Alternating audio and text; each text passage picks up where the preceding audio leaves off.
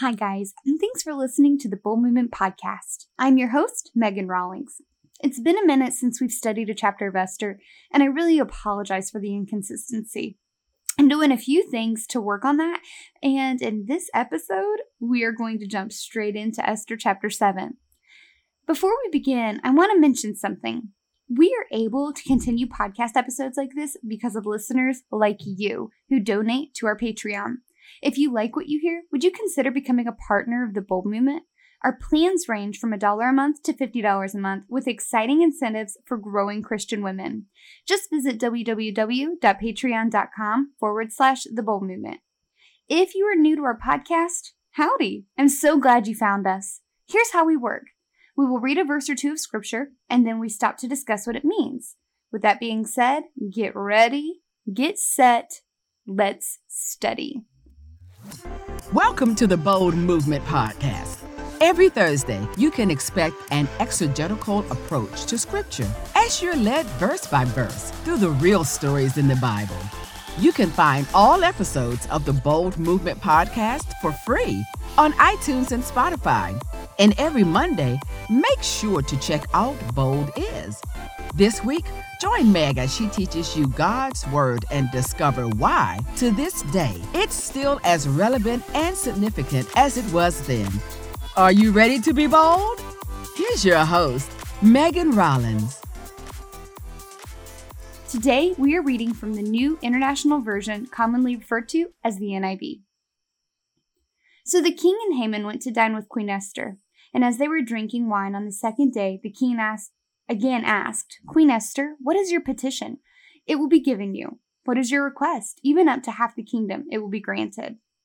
Now remember, this is the third time that the king has asked Esther what her request is, okay? Keep that in mind. Then Queen Esther answered, If I have found favor with you, O king, and if it pleases your majesty, grant me my life, for this is my petition, and spare my people. This is my request. For I and my people have been sold for destruction and slaughter and annihilation. If we had merely been sold as male and female slaves, I would have kept quiet, but no such distress would justify disturbing the king. Esther was so strategic here, it's insane. Karen Job says Esther quotes the exact words of Haman's edict, but by using the passive voice, she delays mentioning Haman's name or the fact that it was the king himself who sold the Jewish people for 10,000 talents of silver. This oblique tactic is not unlike that used by Nathan the prophet when confronting David with his sin in 2 Samuel chapter 12. Nathan circumvented David's defense mechanisms by first arousing David's indignation and resolve to see justice done before revealing that David himself was the evil man. And just so you guys know, this is referring to David and Bathsheba when he had her husband Uriah sent to the front lines and killed. The same tactic works for Esther and Xerxes. Indignation and anger erupt with the demand that she tell him who is he and where is the man, which we'll get to in just a second. Apparently, the death edict has made so little an impression on the king that Esther's quotation of it does not even ring a bell. Also, take note that she said, "For I and my people have been sold," which emphasizes the financial gain that was had through this edict. Okay, verse 5. King Xerxes asked Queen Esther, "Who is he? Where is the man who has dared to do such a thing?" Esther said, "The adversary and enemy is this vile Haman." Then Haman was terrified before the king and queen. Okay, I want to pause there for a second. This is one of those parts in scripture where the English translation does not do justice to the original language.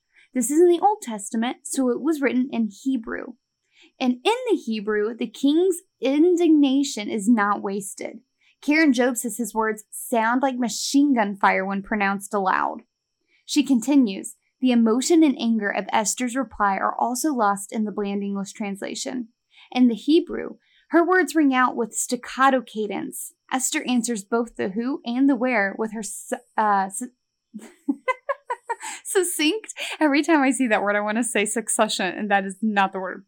With her succinct accusation, a man hateful and hostile, this wicked Haman, which is the present translation.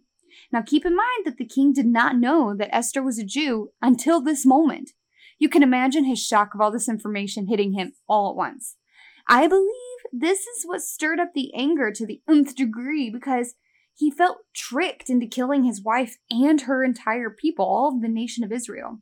Let's continue on with verse 7. The king got up in a rage, left his wine, and went out into the palace garden. But Haman, realizing that the king had already decided his fate, stayed behind to beg Queen Esther for his life. Joyce Baldwin said the king's departure enabled Haman, the opportunist, to make one last bid for an escape from his alarming danger. Having estimated that he stood no chance of mercy from the king, he decided to beg for his life from one whose life he had threatened, and from a member of the Jewish race which he had scorned. But had she not chosen to request his company, and might she not soften towards him?